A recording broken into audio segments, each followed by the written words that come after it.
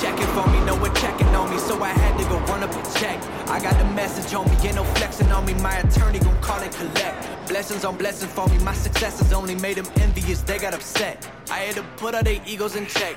I want the money, the power, respect. I had my ego put in check. Not a threat, cause I really know so and so. They like my family, so they go pretend that they cool till they bust at your motherfucking chest. Big time. How's everyone doing? It's the new year. It's January. Recording date Monday, January 15th, 2024. It's your boy Simon. Closed Network Podcast. Privacy Podcast. Talk about privacy, security, some other fun stuff, life stuff sometimes. And yeah, things have been not a great start for my new year.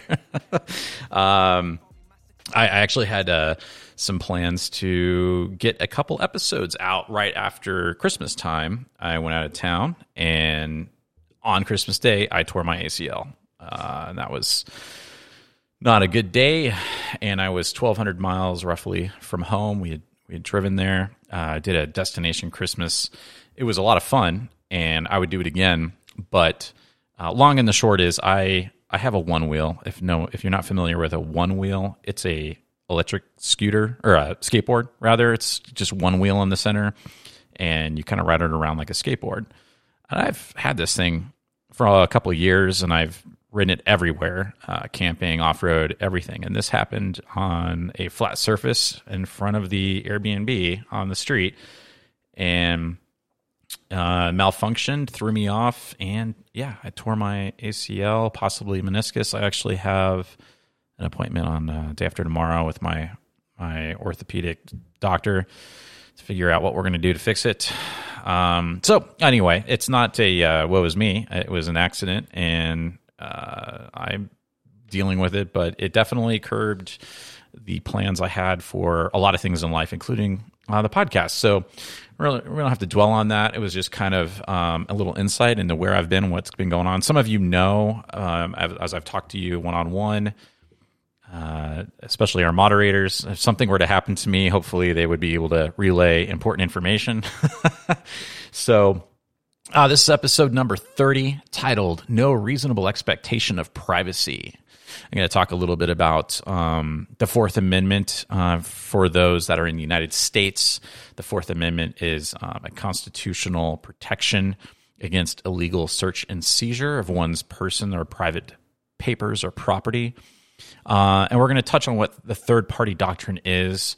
I'm not going to deep dive into that, but it's going to be a catalyst for a lot of the changes that and other things in my own personal privacy and security journey as I'm moving into the new year and making a lot of these plans. And maybe some of you are trying to figure out, okay, what are you going to add in your arsenal, in your personal defenses to protect your personal data, and what information you give out when you're signing up for services and signing up for different things, knowing good and well that they will probably, most likely, 100% be breached at some point, and how will that affect you? What impact will that have to your life? So before, there's a couple other things I'm going to talk about. Some updates to like Graphene OS, kind of looking over 2023, some 2024 plans. I'm going to talk a little bit about the Fourth Amendment and the third-party doctrine. And if I can get to some of these news stories, I might highlight them. Framework disclosed. They're the computer company. They make laptops and stuff like that. They had a data breach. Apple AirDrop having some flaws that have been exploited to track individuals in China. And apparently they've known about this since 2019. There's a good article on the Proton website on how to create a strong password. I might cover that. The Fed's seeing your notifications on both Apple and Google. I'm sure that's a little old news now by a few weeks, but it was something that I thought was interesting, and a cool video I'll post in there, which is interesting if you're into hacking, how to do Wi-Fi hacking. I might talk a little bit about that because I'm also changing the way that I do networking when I'm on the road. Like I just said previously, when I tore my ACL, we were staying at an Airbnb for a week. And some just thoughts and considerations about using Wi-Fi. I'm going to say untrusted Wi-Fi. It could be public. It could be private, someone's house, a friend's house, family member's house, any Wi-Fi. And some of those strategies are also kind of playing into like how I'm going to be redoing my own network, my own AKA closed network between my house, my parents, and my brother's house. I'm kind of setting up a trusted network, if you will, and some VLANs where those are virtual local area networks. But so yeah, that's the rundown. If any of that sounds interesting to you, I love that you stick around. If there's no interest, no hard feelings if you dip out. So before we get started, I just want to give a shout out to our resident moderators on Intelligence 7, Goop, and Maddest Max. They all do a really good job, especially since the beginning on Intelligence 7, Maddest Max. When people join the Matrix chat, making them feel welcome, making everyone kind of keep an eye on things. Sometimes, generally, I would say 99% of the time, things are super civil and very chill and relaxed. Sometimes things can get a little heated, I would say, in this space, not necessarily in our chat room, when it comes to what someone likes, a tool, an application, something like that. And other people are like, I don't trust that, or that's not my style. But there's so much like chill in our Matrix chat that I have to give a lot of that credit to our moderators, because they do a really good job at welcoming people, asking questions, answering questions, and just keeping things going and keeping things going as far as active and alive. And there's a lot of great information that's exchanged in our main channel, the Closed Network Podcast main channel, and our off-topic channel. The off-topic channel is kind of more like the lounge. You want to share some memes. You want to just joke around, especially the spicy memes. I got a huge shout out to Woolham. They, she, I'm not sure, but excellent memes. Some of the best memes that I've seen. And those are all being dropped in the OT channel, the off-topic channel. So, Unintelligent 7, Maddest Max, Goop, who is fairly new moderator, thank you all for your help. Unintelligent 7's also been there and helping with some infrastructure, keeping things updated, like our SSL certificate on our Mastodon server.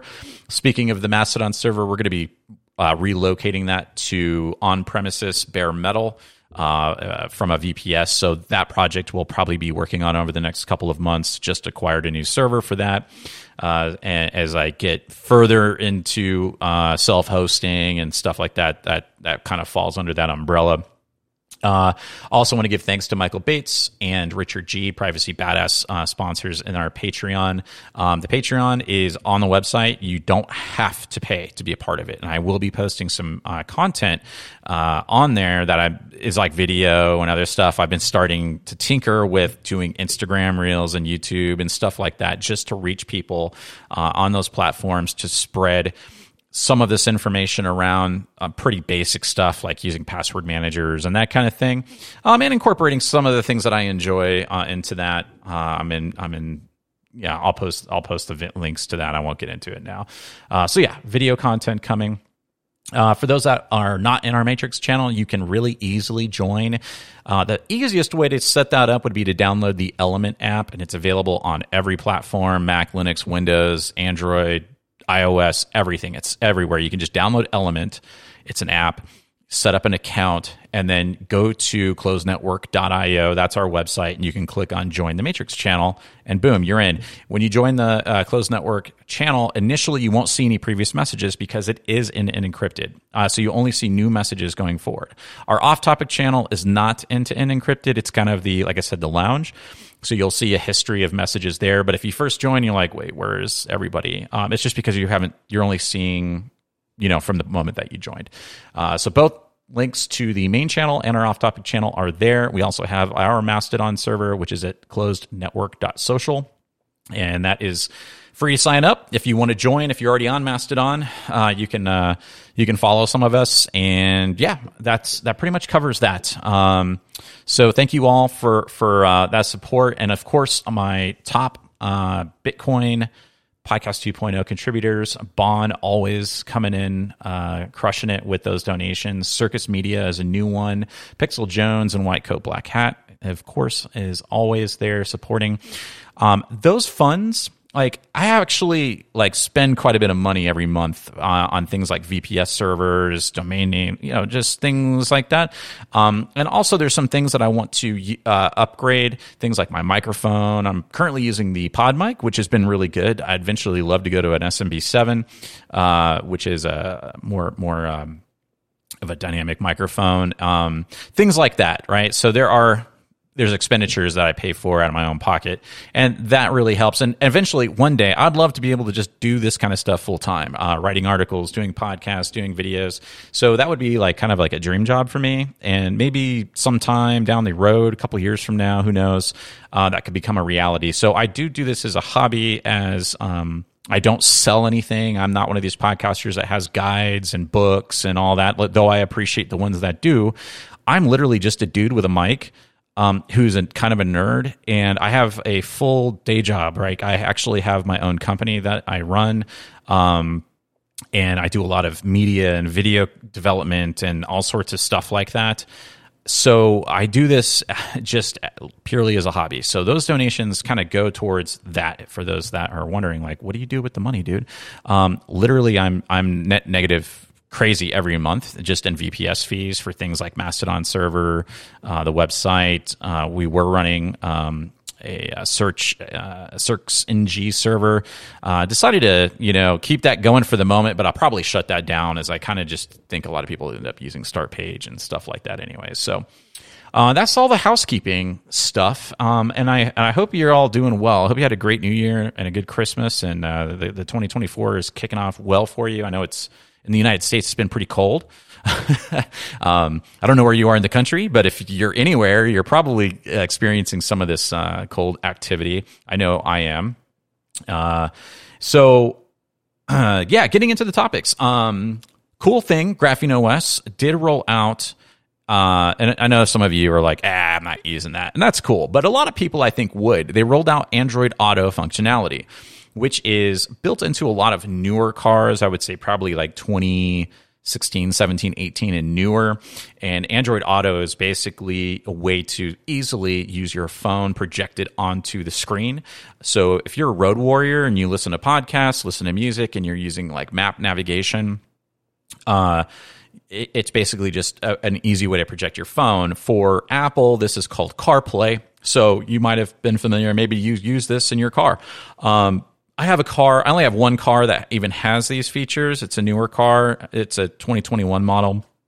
My other vehicles are just Bluetooth, right? So that's fine. I just put the phone in the cradle. And a lot of people probably do that too. Just put the phone in the cradle and use the phone screen. But I did test it out, and it does work. It works actually really well. And I have Magic Earth, and it works really well. So I use Magic Earth for navigation. Yes, I have Google Maps because sometimes you just got to have it. I do a lot of road trips and a lot of off-roading and camping. So sometimes I'm downloading that map data offline to reference, and I'm also using other apps for those specific purposes, like Gaia GPS and OnX Off-Road. But I prefer to use Magic Earth if I can, because it's more privacy respecting navigation app, and it works on Android Auto with my Pixel 7 Pro running Graphene OS. So those that were curious or didn't know that feature is there, it's there, and you can access it by just going into the Graphene OS app.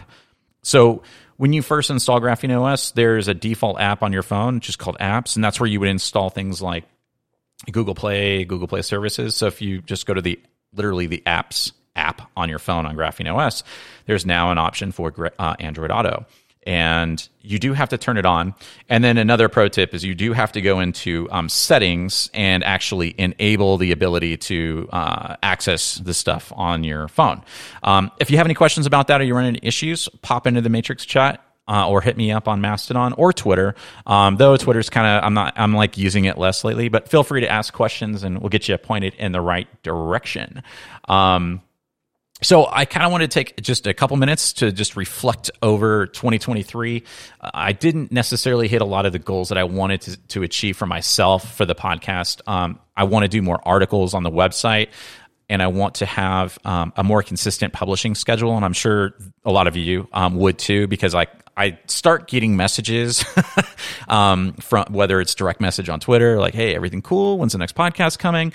And I really wanted to have a better frequency. So that's one of the goals for 2024. But looking over the year, it's just like, though I'm a little disappointed in myself for where I was at, I'm really grateful and happy and amazed and just blown away by how much the community has grown, even though I have been kind of inconsistent sometimes in my upload schedule. And I mean, over 200 people in the chat room alone, like right now as we have this conversation, and it's just growing and growing and growing. And I'm just like, wow, I'm really kind of just humbled by like how many people are joining and sharing knowledge and making friendships. And I also want to make a point that I'm starting this virtual bar hangout. And Willem, thank you for the awesome closed network privacy bar image that you made. We'll be using that. I thought it would be fun to just have maybe once a month, or whatever frequency works, maybe twice a month, so we can accommodate for people that have different schedules, to just have a hangout where you can just click a link, join a web chat. You don't have to run your camera, just mics, and we could just kind of have an open bar for a couple hours, maybe talk about what people are doing, answer questions, just have some community conversation around what we're all trying to achieve, which is maybe self-hosting, limiting our digital footprint, tactics, techniques for maybe email aliasing or anonymous purchases. That's always a common one, and they kind of vary depending upon what country you're in. So that's something that I was planning to do after we got back. I actually had communicated with some of you and said, yeah, we're going to do it Friday. We're going to do it this time. And with my knee, I didn't even get back in time for it. My trip got extended. It took a while to get back. Anyway, long story short, we're going to be doing some of these kind of social open bar hours. And if you don't drink, that's okay. Bring whatever your favorite drink is, and we're just going to kind of hang out. So that's something that I'd like to get started again. I didn't even get started the first time, so just get going. But overall, I'm happy with everything and where things have come and where they are right now. And I'm just really grateful. And I feel really like humbled and proud of our group of people, because I don't look at this as like a me thing. It's like, I'm just a guy who just records some stuff into a mic and interviews people. And I enjoy doing that, and I'm going to continue to do that. But really, the people that are in the community are doing so much to help and answering questions and giving advice. And I just, when I go into the room and I'm catching up on messages, I'm like, wow, there's a whole bunch of cool stuff going on here, and it's happening regardless of whether or not I exist or not. And that is awesome. I think that's a really cool thing. And so I would just like to say that I think we have like the coolest privacy community and the most chill, like no drama.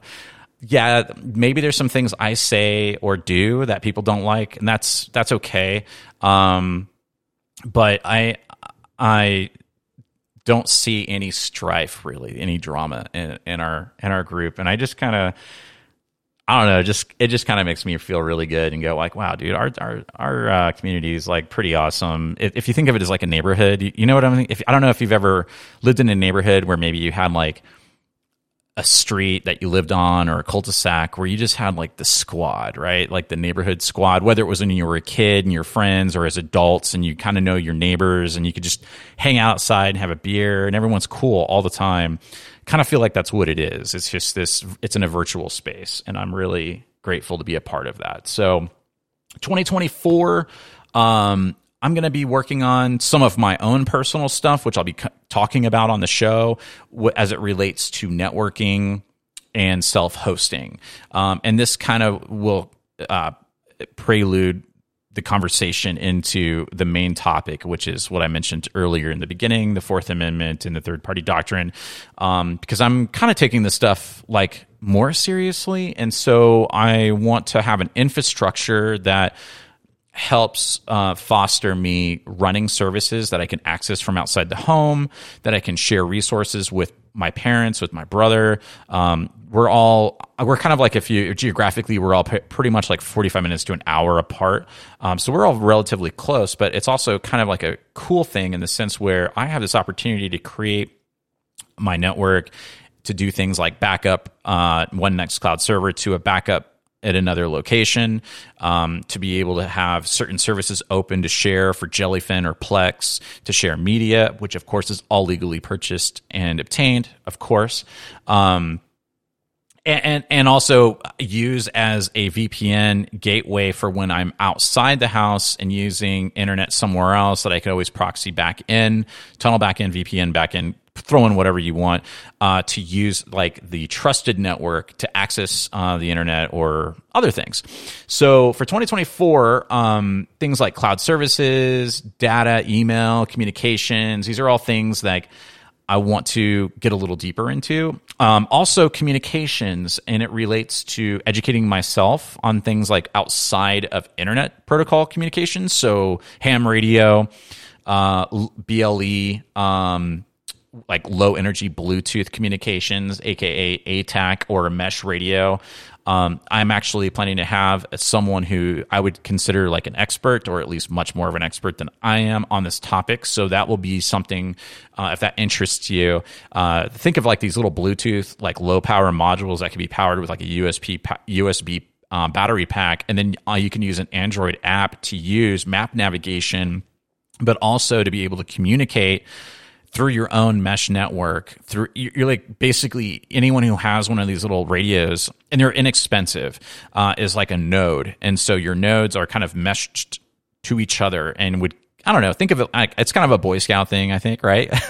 Being in the woods, playing with walkie-talkies. It's a similar concept, but these things could come in really useful in a myriad of different implementations, whether it's protests and no one's bringing cell phones, but you want to be able to communicate.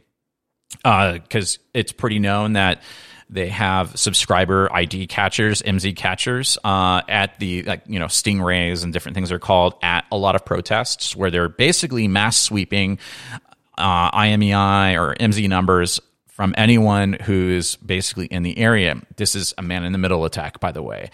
Someone who is emulating being a cell site operator and your phone connecting and giving your subscriber information to them, which could be law enforcement or it could be a private company for all we know. So that might be one implementation. Now, there could be other implementations if there are breakdowns and failure and functionality of cell phone services and things like that for natural disasters or terrorist threat levels that change in certain cities. Often they will shut down the cell networks. Well, if you are only relying on your cell phone to communicate, it might be a good idea to have a backup means to communicate with at least your immediate family. For myself and my brother, we have predefined channels that we could communicate on with our ham radios in the event of, like, say, a mass snowstorm, ice storm, taking out communications. We don't have landlines anymore. And so we would have to assume the internet's down and possibly cell service is down. If those things go down, most people are going to be kind of stuck without a way to communicate or get news or weather information, things like that.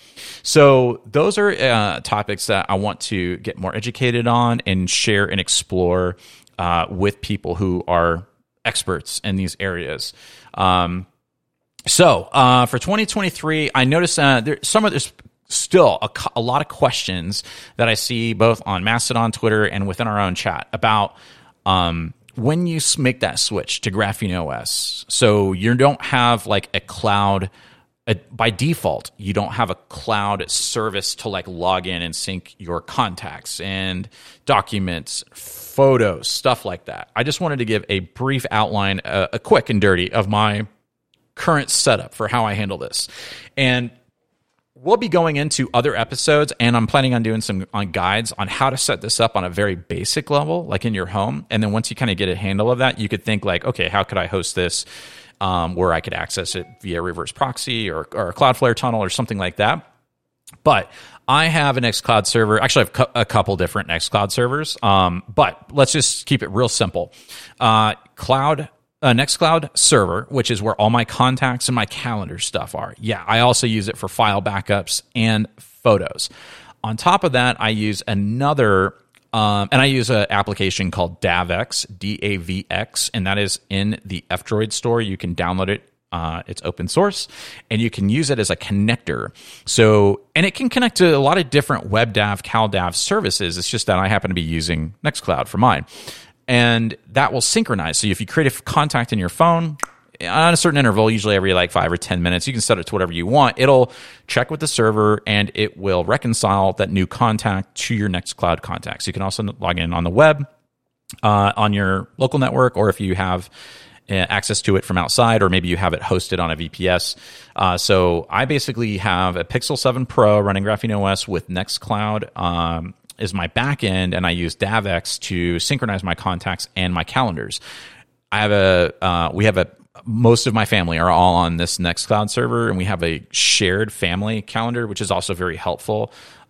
So we can all put stuff on there, and we can see like, oh, okay, this is when someone-so-is going to be out of town, or this and that and the other. Kind of just makes life a little easier to have this shared calendar that you're not relying on Google or Apple or any other third party to host for you. It's all on your server. So as a secondary to my photos backing up to Nextcloud, I also use NT Photos. This isn't necessarily a personal, like, I just pay for it. There's no affiliation. We don't do affiliations here. We don't do sponsors here. We don't do any advertisements here.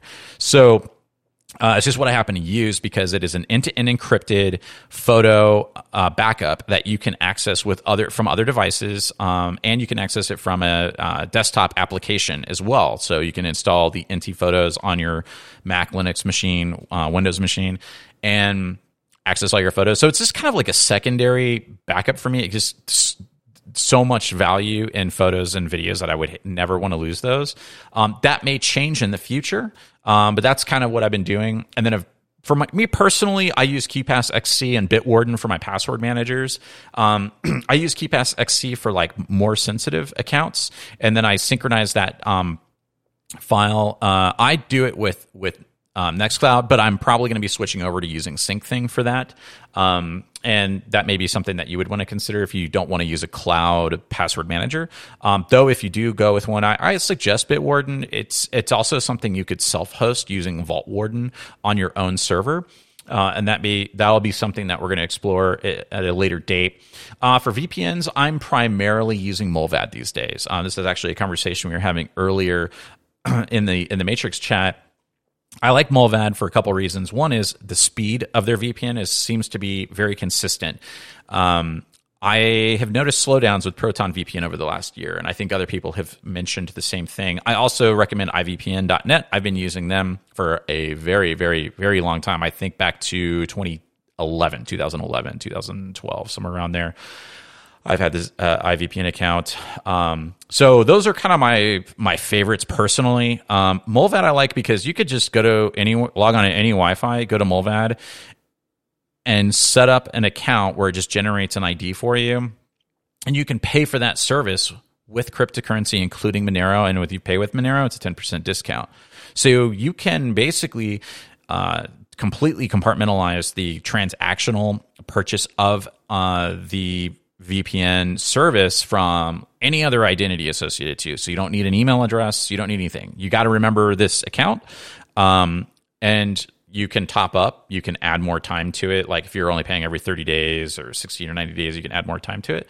And you can add more time to it with crypto. And for me, that's huge. I don't really trust VPNs that much. So the fact that the more removal I can do of myself, the better. I do like their browser though too, and it doesn't have it does a really good job at masking the browser fingerprints that a lot of websites use to track you based upon like your browser, your OS version, your screen resolution, all that fun stuff. It does a really good job at masking that. So I do like their browser. I'm still a heavy Firefox user, but I do use Mullvad quite a bit. And then I also still use Brave for certain things. Sometimes it's just easier for like media-based stuff. It's helpful. For my media server in my house, currently I am running Casa OS, which is running on top of Ubuntu server for like Jellyfin, Plex. I was running Pi-hole on there. But this is a server you could set up. Casa OS is open source. You can download it, so you can easily do Docker application one-click installs for things like media server stuff or pretty much whatever the heck you want to. And then for my my Bitcoin node, I'm running on Umbrel. And that's running my Bitcoin node, Lightning node, and my Ronin Dojo server. I did recently purchase a Ronin Dojo Tonto server as well, so that will be replacing the work of that for the Raspberry Pi, and I'm got some stuff I'm moving around. I also have another server I want to set up trying out Start OS. If you listen to the previous episode 29, we went over Start 9 and Start OS, and I really want to run one of those servers, if nothing else, just so I can be familiar with it, pros and cons, advantages. But Umbrel, Casa OS, and Start OS are kind of my ones that I'm playing with right now, other than, some other stuff that I'll be setting up later with Proxmox and a whole network config change, which I'll probably do a dedicated podcast to. Who knows? Maybe I'll make a video, because I'm going to be doing a combination, and this is going to eye roll. Some of you are going to, there's going to be a proverbial eye roll, and I totally get that. But I am going to be implementing some Unify equipment along with pfSense, so that I can easily remotely manage the controller for two different locations that I'm not at very often. One that I'm not at very often, one sort of, often, but to be able to set up site-to-site VPNs and manage VLANs and firewall rules, I'm probably going to be using some Unify equipment for that. And then for firewalls, especially at my location, pfSense, I'm going to be using. I'm not sure if I'm going to buy something from pfSense or just build a server and throw a couple 2.5 gig NIC cards in there, or at least one 2.5, for the WAN, and a 10 gig for the internal, and I want to start moving to 10 gigabit Ethernet over time. And then also be ready to move to Wi-Fi 7. And I do want to use some of those Ubiquiti Unify's long range access points, especially now that they're rolling out Wi-Fi 7. I know it's a little early in the game to be doing that, but if I'm going to redo some of the network in 3 different locations, I'm kind of planning for that ahead of time. And the reason why I said the proverbial eye roll is because I know Unify is not open source. pfSense is open source.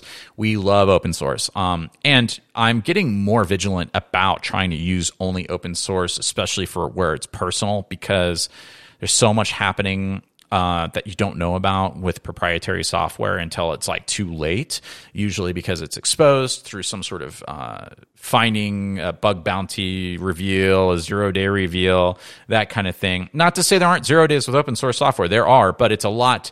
I feel a lot safer using software where a lot of other people are looking at the code more often than a proprietary company is probably inviting in an audit. So we'll do, as I figure that out, I'll kind of talk more about that, because if some of you care, and in the shadow, if you're listening, thanks. We've had some really good conversations going back and forth that have kind of like made me feel okay with using Unify stuff, especially the way I'm going to be setting up some of these firewall rules and the way I'm going to be setting up VLANs, especially for just stuff like IoT devices and things of that nature. But yeah, so that's going to be a massive network upgrade for myself, and it will probably be over the course of several months. So I will kind of keep people posted, and whatever servers that I find, server platforms that I find are working better for me than others, whether it's, Umbrel, Start OS, Casa OS, doing things like Proxmox or Kubernetes clusters and Proxmox, things of that nature, I will share with you. And just so you all know, like, I am not, by trade, I am not. I mean, I was a sysadmin years ago, but the stuff I did then compared to the stuff that network engineers and sysadmins, DevOps guys and stuff and girls and whatever are doing now, I'm an idiot. So I'm learning a lot of this in my free time. I'm watching videos. I'm listening to podcasts. And when I say podcasts, sometimes those are on YouTube too, but like people interviewing each other and stuff like that. I've been watching a lot of David Bombal content. Bombal? He's interviewed some people. There's another guy if I can find those videos, I'll put them in the show notes, but talking about Unify, talking about PF Sense. And so I feel like I'm on the right track. I'm in the right zone. And a lot of the things the reason why I want to do a lot of this is because I want to be able to set up my network in a way where almost anything I want to do that I rely on for both not just personal but also for business stuff, I can try to self-host as much of it as I can and split those things out so they're separated. But be able to utilize the same hardware to handle some of these different tasks. So that'll be virtualizing things for work. And then also virtualizing things for personal use, and have segregation from the networks on those things as well. It's kind of a plate of spaghetti the way I'm looking at it at the moment, but I'm trying to capture as much as I can, and I know things evolve over time. If it wasn't for a lot of you in the community, I would be clueless. It's really kind of helped me get honed in. And Mattis Maxina and Intelligent Severn are always telling me, hey, do this, try that, sharing some great ideas with me. And of course, recently, In the Shadow has been super helpful. And there's such a wealth of knowledge in our community. I feel kind of dumb when I'm talking about a lot of this stuff, because there's a lot of you are way smarter than me when it comes to these things. But I'm learning. I have my strengths and my weaknesses. This is an area of weakness for me that I really want to bone up this year. So why does all this matter? Why self-host? Why try to take back my data? Why should you care? And why is this important? And it's a lot of it is just the next development from my personal journey and going, okay, I've been able to pull a lot back from big tech companies, and now I want to get more sophisticated with that so that I can also make it easier for people I care about to onboard into this lifestyle. And this is a lifestyle. When I go back, when I was thinking about it the other day, because I really, I'm a Gen Xer, right? So I was pretty young and born into the internet with bulletin board systems, Galacticom BBS, Wildcat servers, things of that nature. Then Prodigy, CompuServe, blah, blah, blah, all that fun stuff, until eventually internet is just this always on, always accessible thing to most of us. Not everyone, I understand that, but most of us, where it's like, it almost just seems like it's in thin air all the time around you with Wi-Fi connections, LTE, 5G, all that stuff. And with that, we all learned how to use technology in different ways. And so I understand that there's a lot of hesitation because it can seem overwhelming to learn how to run your own servers and things like that. But first of all, it's gotten a lot easier. Second of all, there's a lot of resources out there. Equipment's much less expensive, much more affordable, to the point where you can buy stuff for like $100, $150, whether it's purpose-driven little Blades servers, Raspberry Pi type servers, low power servers, right? Or old repurposed desktops, like corporate sales on eBay.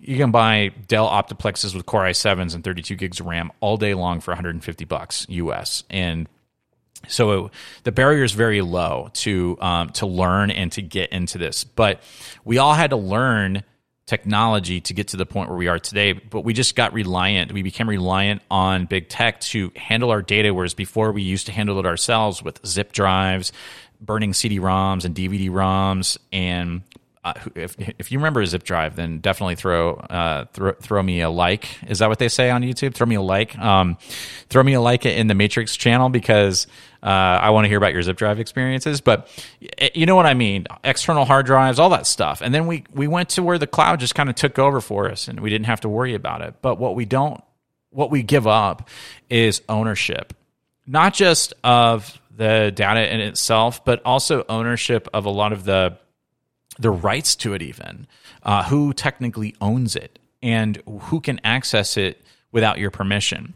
And so I kind of went down this rabbit hole of what is the Fourth Amendment? Now, this is only going to apply to the United States, right? But there are similar type laws in other countries. And in the United States, we have the Fourth Amendment of the Constitution, which is a protection against, illegal search and seizure of your personal property and papers. Basically, you need to get a warrant.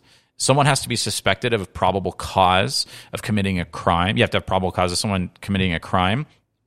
And then there is a warrant issued that would allow the search of their personal property under the investigation that they have committed such kind of a crime.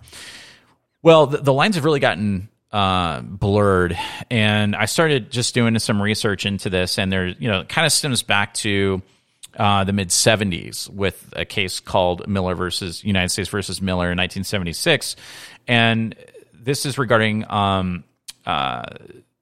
This was in regards to bank records, and I think even before that with the telephone company.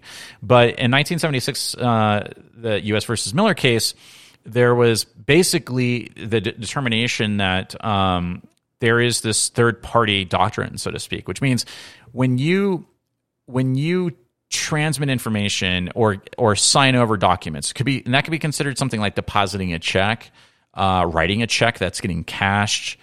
In this context, with this case, that information is not necessarily protected by the Fourth Amendment. There's no reasonable expectation of privacy in that context because technically you're doing business as a service, right, with a bank that's handling all this. So think of that back then as like metadata, like the date that you deposited or cashed a check or made a transfer or wrote a check that was cashed.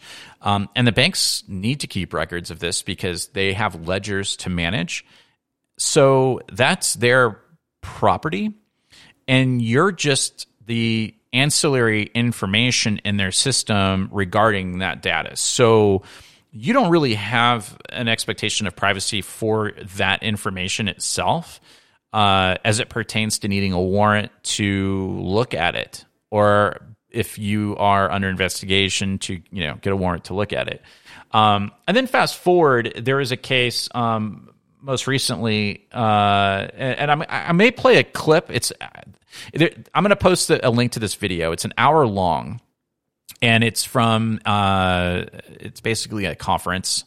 It's a panel of lawyers who have worked on cases, Fourth Amendment cases, and they're very well read and understand the nuance and how to write arguments for their cases, for their clients, to defend those clients under the Fourth Amendment protection when there has been a case that it's very blurry, is if this falls under like a third-party doctrine scenario, or does this individual need to have a warrant to go look at their information?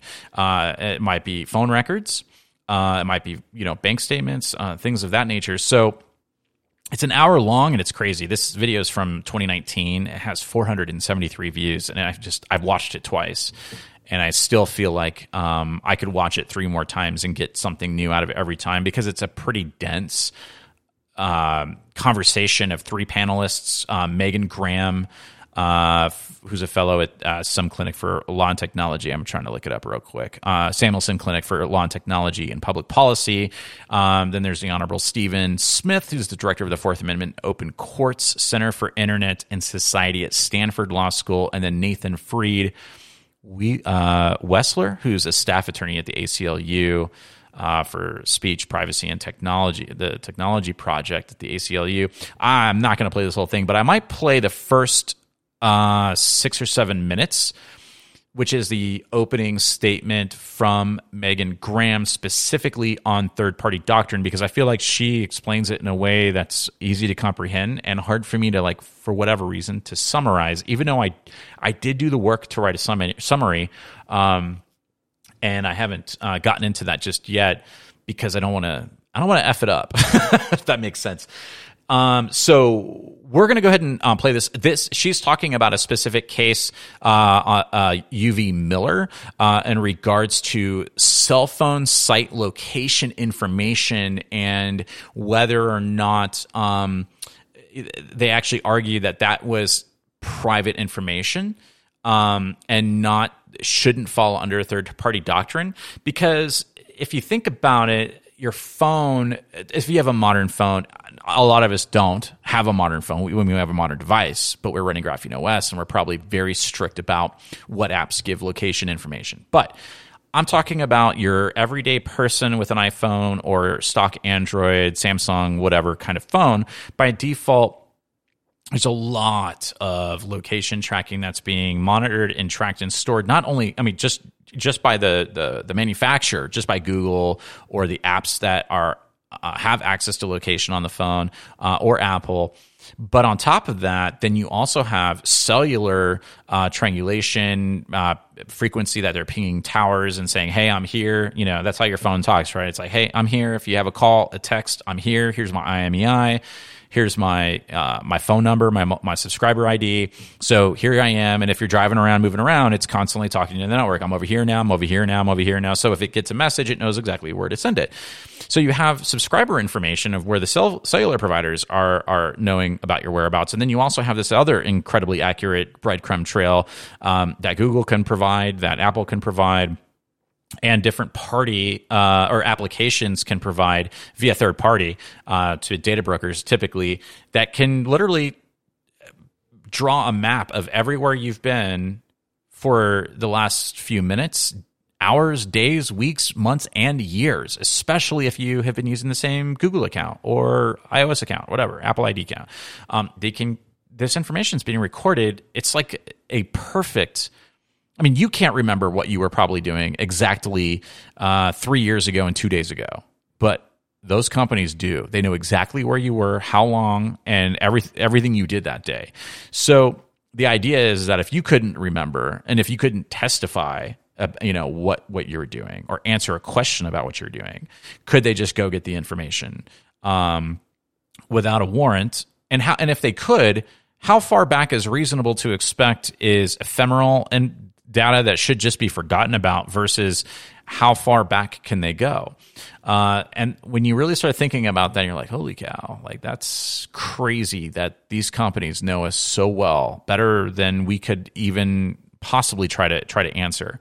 So I'm just going to play the first 5 to 7 minutes of this, and then we're going to pivot back, and I'll kind of give you my summary of that. We are going to take a little bit of time here to talk to you about how we arrived at Carpenter, what happened in Carpenter, and particularly roads forward. I think the three of us are in pretty solid agreement that So the Carpenter case was the case where this individual was being charged for, I think, stealing stealing property from like a T-Mobile store or something like that. And they were using cell subscriber information to determine who was there and prove whether or not someone was there. To my knowledge, this was the case. The court went out of its way to talk about the narrowness of its holding.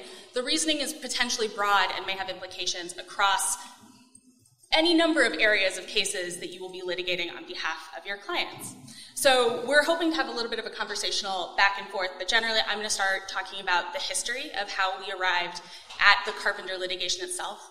Nate, as the foremost expert on this, is going to talk about what happened at the Supreme Court and in the Carpenter case. And Judge Smith is going to talk a little bit about the related litigation and also ways forward, and I think we'll all chime in at that point. So, as you all may know, Carpenter deals with kind of a set of Fourth Amendment doctrines and issues. The key one at issue in most of the discussion that the court had was the third-party doctrine.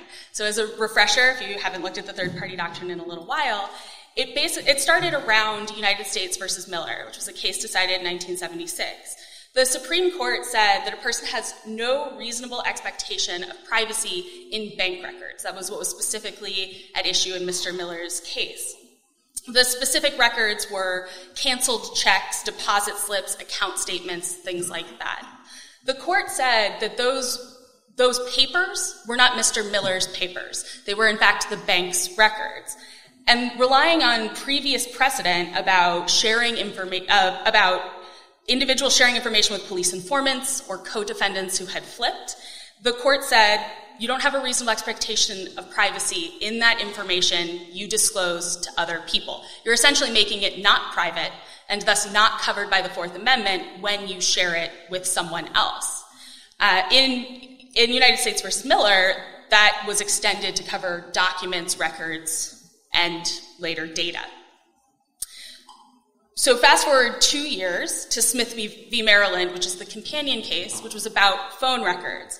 It was a pen register case about whether there was a reasonable expectation of privacy in the phone numbers dialed. Similar to Miller, the court basically said there's no reasonable expectation of privacy here because you provide those digits for the phone number to the phone company. And the court also went into great detail about the fact that people know they're doing that. They're willingly sharing information with the phone company to route their call. I kind of want people to take a mental note of that, willingly sharing information with the phone company to connect to that call. And think about that when you are creating content or posting content like on social media sites, signing up for accounts, giving your email address, password, date of birth, all that fun stuff, willingly giving information to basically make the service work for you is how I interpret that in my head. As a result, and there's a legitimate business purpose in the phone company retaining those records, right? They have to bill you for a long-distance call or a local call. And as a result, those are really the phone company's records. They're not yours. You don't have a privacy interest in those records. For decades, the third-party doctrine was broadly interpreted to mean any type of information you had shared with a third party was not covered by the Fourth Amendment. There were some restrictions kind of several decades on from these cases. For example, in Ferguson v. City of Charleston, the Supreme Court held that there was a reasonable expectation of privacy in diagnostic test results that were in the custody of the hospital that had run those tests, right? That's kind of one of the earlier chips away at this very broad interpretation of the third-party doctrine where anything that someone else holds is fair game. In 2010, and this is another case that I think is important to a lot of your practices, the Sixth Circuit held that the Fourth Amendment protected the contents of email communications. So not necessarily the to from line, but what's actually in an email. So this is another thing where that information is held by a third party, but the Sixth Circuit said, still protected by the Fourth Amendment. You have a reasonable expectation of privacy in that information. You have to get a warrant before you go to, for example, Gmail to get the contents of someone's inbox. The reason I think it's important you all know this is even though it's only a Sixth Circuit case, it's effectively the law of the land at this point. There are no appellate courts that have disagreed, and my understanding is that the providers themselves understand this to be the way the Fourth Amendment operates, and so they don't disclose the contents of email communications absent a warrant. So that's kind of one body of cases that were at issue in Carpenter. The second is this kind of question about whether or not digital is somehow different than the death by 10,000 cuts that Judge Menendez just mentioned at the Fourth Amendment. So talking about the case of Kylo v. United States, which is a 2001 Supreme Court case, the court held that there is a reasonable expectation of privacy in thermal signatures emanating from the inside of a house, right? So this is not about data held by a third party, but it is about using technological means to gain access to information that law enforcement otherwise wouldn't be able to get kind of in normal physical like the normal physical world without a warrant. They wouldn't be able to get information about the inside of your home without getting a warrant first. So the court relied on the idea both that you would normally need a warrant to see what's going on inside a house and the idea that the technology at issue wasn't broadly available or used by the public. It was kind of contained to mostly law enforcement, right? In 2012, in United States v. Jones, a case I'm sure most of you have read and are pretty familiar with, the court held that the government needed a warrant to attach a GPS tracking device to the bumper of a Jeep. The GPS device was going to track the location of this Jeep 24 hours a day over the course of more than a month, or almost a month. There was a 5-justice majority that said that that physical intrusion, the act of attaching the GPS device to the bumper, was a search. That is what ultimately the case turned on. However, there was a 5 Justice shadow majorities, how it's sometimes referred to, that indicated that the invasiveness and amalgamation of the information that was gathered could also constitute a search. That case is basically what led directly to Nate's work on Carpenter. And so before I turn it over to him to talk a little bit more about that, I want to just point out that throughout all of these more recent technology-related cases, courts were wrestling with these two lines of cases and how they fit together. How the third-party doctrine applied to digital data held by third companies, right? This is a technology case, sort of, but it's also a third-party doctrine case, sort of. For example, to tell you just how long and difficult this struggle back and forth was, Judge Smith issued the first opinion on cell phone location tracking in 2005. So judges were dealing with it at least that early and trying to consider how these two things fit together. But it wasn't until this past summer in 2018 that the Supreme Court gave more definitive guidance on how they fit together. I think Nate has quite a bit to say about that. Thanks, Megan. So this goes in. So Nathan is the next speaker in this particular video on the cell subscriber location information. I think it's called CSLI. I could be wrong on that. So this video, I highly recommend checking it out, listening to it. It's something you can put on the background and listen to. It's 58 minutes long. And I'm going to be kind of trying to become more of an expert in this area and understanding what the courts define and how they see it. And I know a lot of people are going to be like, well, whatever. They scan all this stuff anyways. I mean, we know from the Snowden leaks over 10 years ago now that, a lot of this is covered under a rubber stamp FISA, warrant for data collection, indexing, scanning, and that kind of thing. But the reason why this stuff will kind of matters to me is, and especially from our previous episode where we discussed, with Start 9, Start OS, and why self-host and everything, is because at least the more amount of services and data that can be hosted by me on hardware that's in my home, in my parents' home, in my brother's home, the least likely it is to be intercepted and scanned and surveilled. A lot of it primarily for marketing purposes, of course, but there's a lot of other data that could be dragnet scooped. Just recently, I think last week, there was an article in San Francisco of a 2-mile radius dragnet surveillance. And in San Francisco, that could be hundreds of thousands, if not millions of people, depending upon where it was, on subscribers, cell phone subscriber information and data being collected, which a lot of people are thinking whatever, I just, listen to Spotify, text or email or, make phone calls, this and that and the other. But it's about the principle of the more that you are okay with giving up now, the harder it becomes to become vigilant about it down the road. And there is just kind of this there's this expectation that companies are going to do right by us. There's a quote by, what's his name, Naval, I forget his last name. I'll credit the quote, but it's, if you allow secret information, secret police, and secret courts, you will eventually be ruled by a secret government. And that kind of hit me. That quote really hit me. I heard it on one of Naomi Brockwell's most recent videos from a few days ago that she posted that says, "This is why privacy is crucial."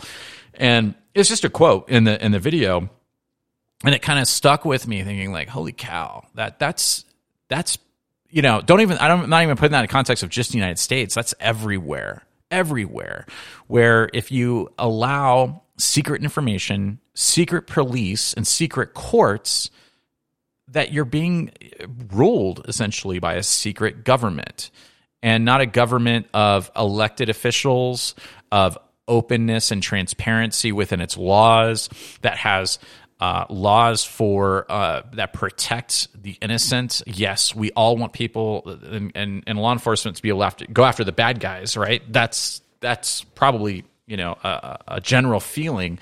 But at the expense of everyone being surveilled? No, definitely not. Because if you don't have a right to privacy, you don't have a right to individualism and freedom of speech and being able to say what you want, anonymously or otherwise, then it really takes away the agency of sovereignty to the individual. And being a journalist and being an activist and being a protester, being a whistleblower, these are things that like you lose, you don't actually have if you don't have privacy. You can't have freedom without it. It doesn't exist. It's just a facade. There's the illusion of it, but the reality is that unless you actually have the ability to communicate and convey thoughts and ideas and write articles and speak freely without necessarily divulging your person, then like you really don't have freedom. It's the idea that someone could stand on a street corner with a mask on and hold a sign, and that's freedom of speech. But if you try to do that in a digital form, there's a lot of consensus within the government to try to self-verify, KYC yourself, even as it pertains to social media. And that I have a big problem with, which is, it's like going more and more into a kind of a dystopian path where if you're forced to use these services because you can't really function without them, right? Like let's say, medical portals and bank accounts and accessing things online. Heck, they charge you now if you go inside of a bank. A lot of banks don't even have physical branches. Every transaction you make, oftentimes they're like, what's your mobile number, for member benefits and blah, blah, blah. It's like, no, I'm not. You shouldn't have to expose your true identity and give real information to buy a loaf of bread, to make simple transactions, to engage in commerce. Everything, I know it's masked as like rewards programs and stuff like that, but try just for a week. Everywhere you go, whether it's Starbucks or Best Buy, I go to Best Buy, right, in the grocery store pretty regularly. So that's why I'm always saying those, because they're always asking, can I get your phone number? Like, no, I'm good. I just want to buy the thing. Oh, well, how? That's what we use to track the warranty stuff information. We can track it back to you. So if you have a problem, you can give us your information. And yes, you can give masked information, pseudo numbers that you've created, pseudo accounts, email aliases. This is our defense, but the norm is that you're supposed to give all this information all the time. So when it comes to anything to do with surveillance by the state, a lot of people I think have just been slowly brainwashed into thinking like, well, sure, why wouldn't they have that, right? We give all of our information up. And it's like, I want to make it, I want to normalize privacy. That is the goal for me. And doesn't matter if you have or don't have anything to hide. You lose agency when everything you do, say, or communicate is surveilled, tagged to you as a unique individual when you are not under suspicion of committing a crime, right? It's like, so the way that we're living our lives is almost like we're always under surveillance as if we're going to commit a crime at some point in time, and they want to be able to retroactively go back and look at the entire timeline. And I'm not trying to sound like, like crazy, right? But that's kind of, I think, what motivates a lot of us in different ways. And I'm speaking for myself and other people that we had conversations with openly and one-on-one, that it's just very invasive. It's like if you were to be sitting in the room with your doctor having that conversation, it should only exist between you and that doctor. But it's like they want a transparent window into your entire life. They being not just the government and government surveillance, but also big tech companies. So where does third-party doctrine end or begin, right? Is it if you're like I'm into running, right? Running is one of my favorite things. Running, mountain biking, very active. I like to do stuff outdoors. So I wear fitness trackers like Garmin watches and things of that nature, Garmin heart rate monitors. Is this data protected by some sort of privacy policy? Maybe, but a privacy policy isn't law. That's just a policy that the company is just telling you that it can also change at any time. And wouldn't the medical industry like that data? If they could definitively know who you are from buying that information from third parties, whether it's through Apple Watch wearers or data brokers, whether it's Garmin and other things, to accurately determine risk levels for your insurance premium, right? That's like, this isn't data that belongs to anybody except you. So as you make decisions, as you are setting up different things in your life, keep aware of this. Like, it should be front and center, especially if you're signing up for a new service. Like, use an email alias every time, everything you do. Email alias all day, every day, right? Unique passwords. Those things in themselves will protect you significantly, especially just against threat actors who buy or exchange data breach databases off the internet and different marketplaces, forums on the dark net, where if they're running scripts on those accounts and comparing it with other database breaches they have, and they find unique identifiers like an email address, they can try to brute force your login, especially if you're using the same password on multiple sites. So it limits your exposure to those more simple attacks where lazy hackers are just running scripts to try to see what accounts they can break into. Second to that, also kind of limits your risk to phishing emails. So if one of your emails is exposed in a data breach and you start getting phishing emails to that email address and they're trying to get you to click on something or log into something, a portal or whatever, it will stand out. It's more likely to stand out and for you to recognize it because you probably only use that email address with one specific platform. And I've mentioned in the past, simple login is a great tool for just, hey, you can create an email address literally super easy for every service you sign up for. And it can all go to the same email account. Like, you don't have to be logged into 1,000 different email accounts. You can have the same Tutanota, LavaBit, Proton Mail, whatever you're using. You can just set it up with that. And that's one way to at least doesn't necessarily stop it from happening. Like, you're going to get breached. You're going to get exposed. But the second part of this is it also doesn't make it easy for correlating you. It makes it harder to correlate you in your identity as it exists on different platforms because nothing matches. Right? The primary keys they're looking for, when I say primary key, is like a primary identifier for you as an individual, or things like your email address, your phone number, your address, your date of birth, oftentimes your password if you use the same password over and over again. And those things can be correlated with other data sources to determine, okay, this is in fact this person. We know it's this person, so let's move them to the next level of of an attack. If you got lumped into some sort of surveillance because of someone that you associated with, maybe in the past. Heck, maybe you were even just around them at the same time and your phone was tagged in a surveillance scoop. So I know I'm kind of going all over the place here with this, and it's because my mind starts going like, oh, what about that? What about that? Okay, so this is why I want to try to self-host as much as I can, and for the things that I can't, start asking myself, how much do I really need this service? What benefit do I get from it? Is the service provider or the tech company or the social media company, whatever, getting more value from me because I'm on it than I'm getting back from them? Then maybe I should rethink this arrangement and delete my account and not use this platform and move to something that's more privacy respecting or decentralized.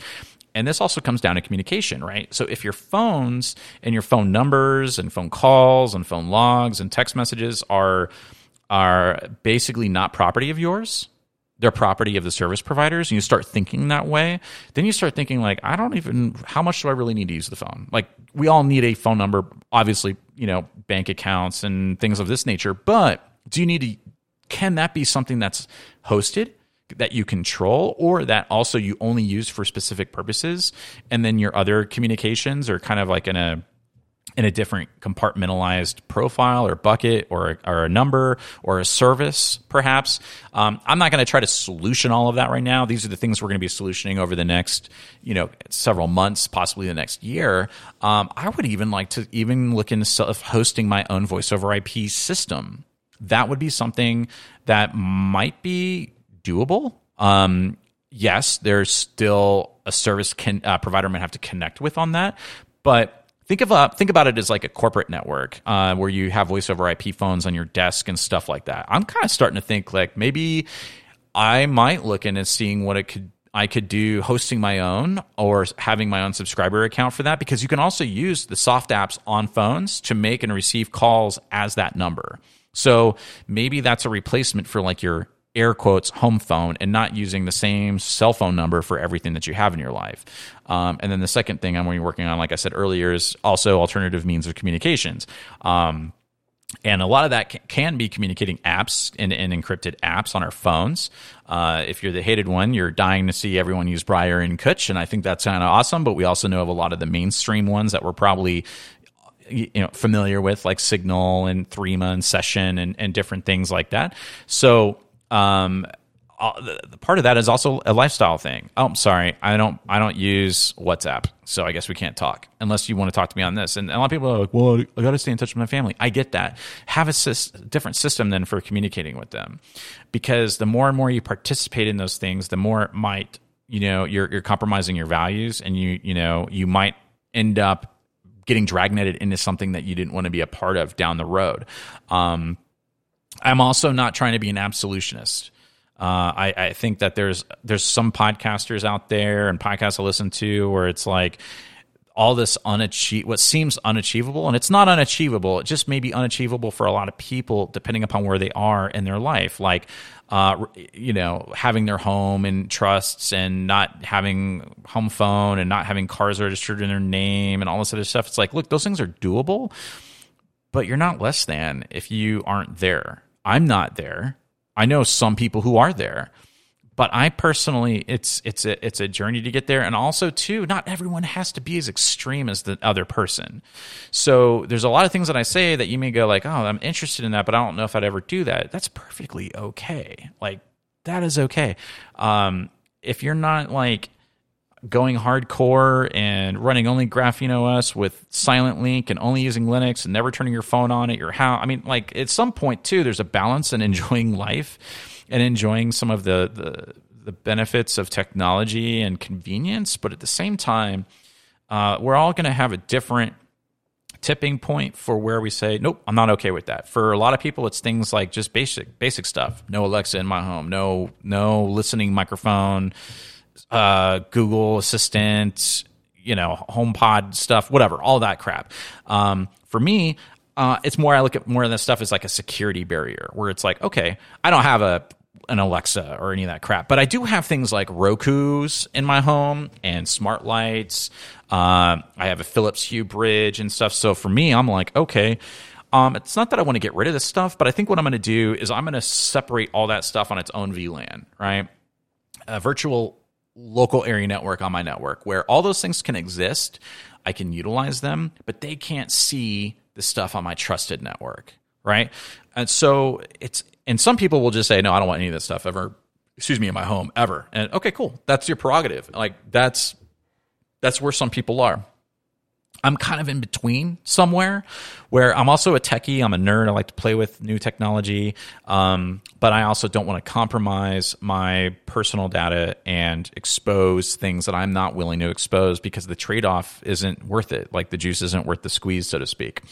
So I would encourage you to go check out this video, because there's a lot to the third-party doctrine that I'm still learning about. But what I'm framing it in my mind is more about being more vigilant about who really owns my data, and is it mine or is it theirs? And if it is mine, do I have a reasonable expectation of privacy with that information wherever it lives? By default, my general approach to this is going to be like, no. If I don't own the data, if it's not on my server or in my domain where I control the access, mentally, I'm trying to prepare myself that I have no reasonable expectation of privacy. And yes, it might be covered by Fourth Amendment in certain cases, where if it's like hosted email or something like that, I'm going to go with the mindset that I do not, because that's where things seem to be going. And depending upon what country you're in, there may be different, like especially in the EU, they have actually kind of more strict rules like the UK, you're kind of just screwed. India, you're kind of just screwed, right? But I mean, like there are different countries that have actually more strict and some that have zero regard for privacy or zero expectation of privacy as it pertains to your data.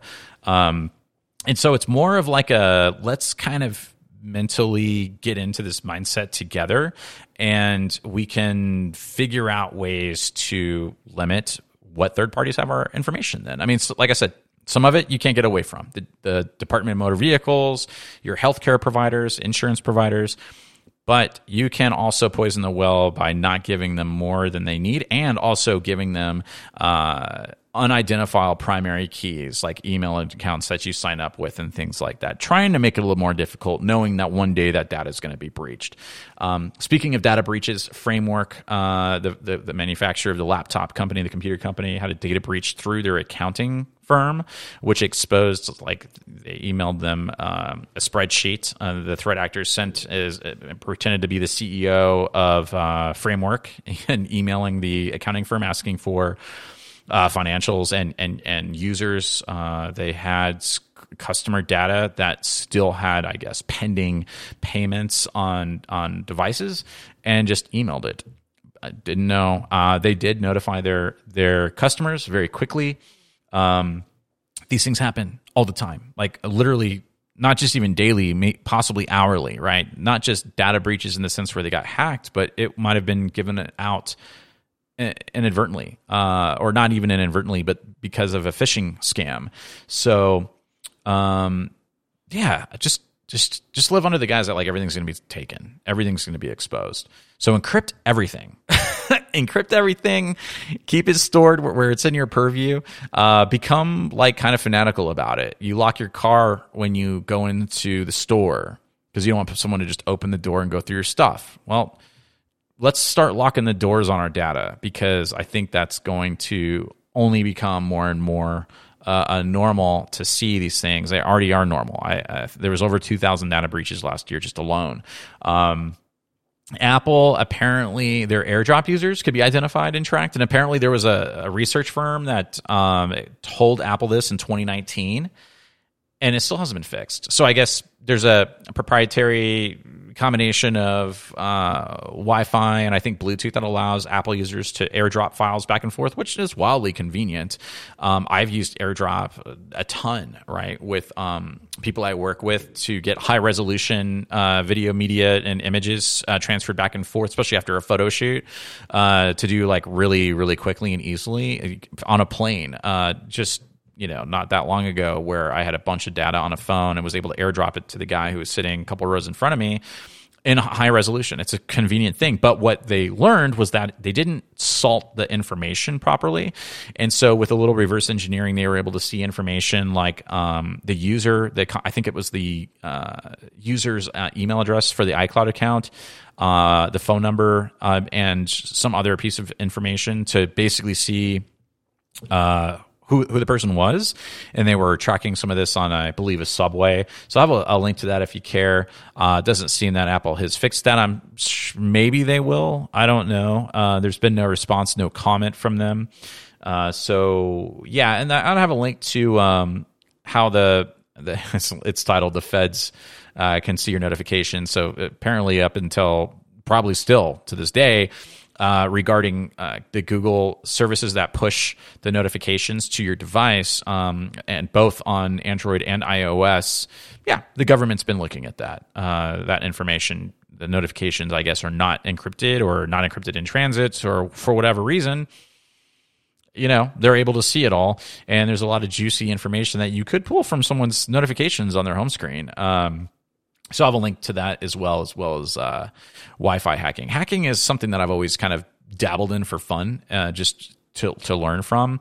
And so this is kind of like sparked some interest in me with some devices that I've had, like Wi-Fi Pineapple, from Hack5, using Kali Linux. I've used Kali Linux in the past primarily for like OSINT tools, not necessarily directly hacking, though I have done some hacking with it just for fun. I don't know if this there's probably some more updated packages, but using like Airmon NG and stuff to like, hack my Wi-Fi and neighbors' Wi-Fi with their permission, of course. But, just you got to test it out. You got to see if it works, and it works pretty well.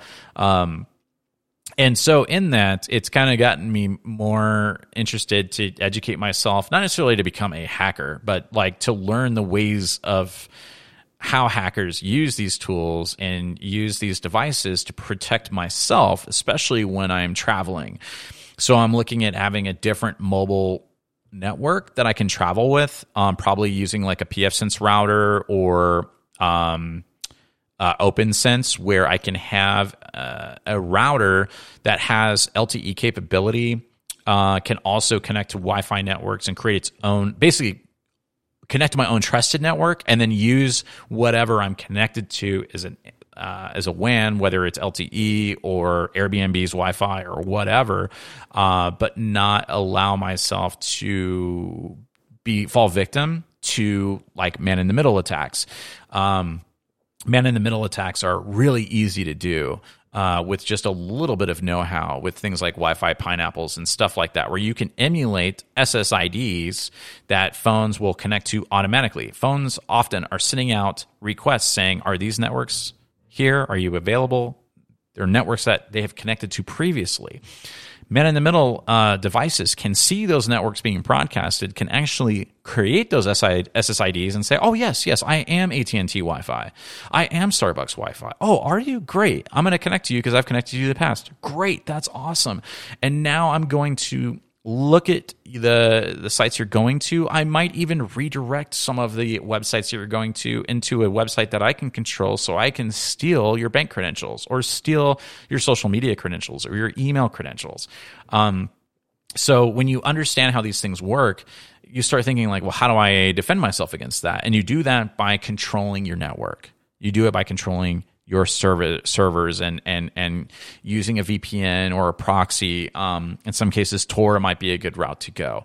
So all these things I've kind of crammed into this podcast, which is now an hour and 21 minutes, and I'm about to bring it to an end, is to gear you up, if you're not already geared up, and maybe you're geared up way more than I am, to mentally kind of go like, okay, cool, what are my defenses going to be this year? How am I going to learn new stuff? And what can I do to protect myself from falling victim to hackers, corporate surveillance, and mass government surveillance? Because none of them are good for us. And with those things, they strip away your ability to truly be free and communicate and share thoughts and ideas without the fear of being tagged, categorized, put into a bucket, possibly on a list. We all joke about like, oh, you're on a list. I'm sure we all are at some point.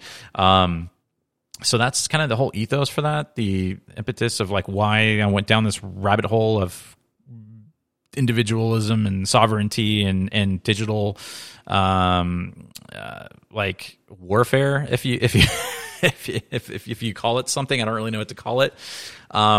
So familiarize yourself.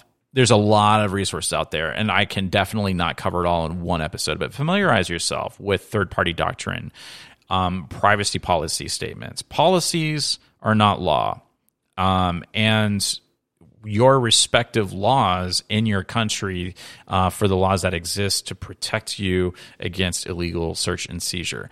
And so maybe we'll have some discussions about that in the Matrix chat. Yeah, that was a lot to cover. I think I covered most of everything I wanted to at least touch on.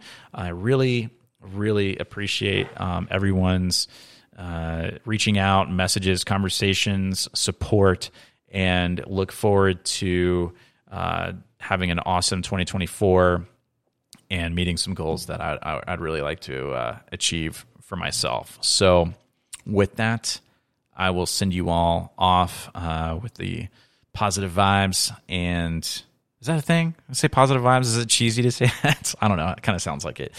But until next time, I will catch you in episode 31. All right, take care, everybody.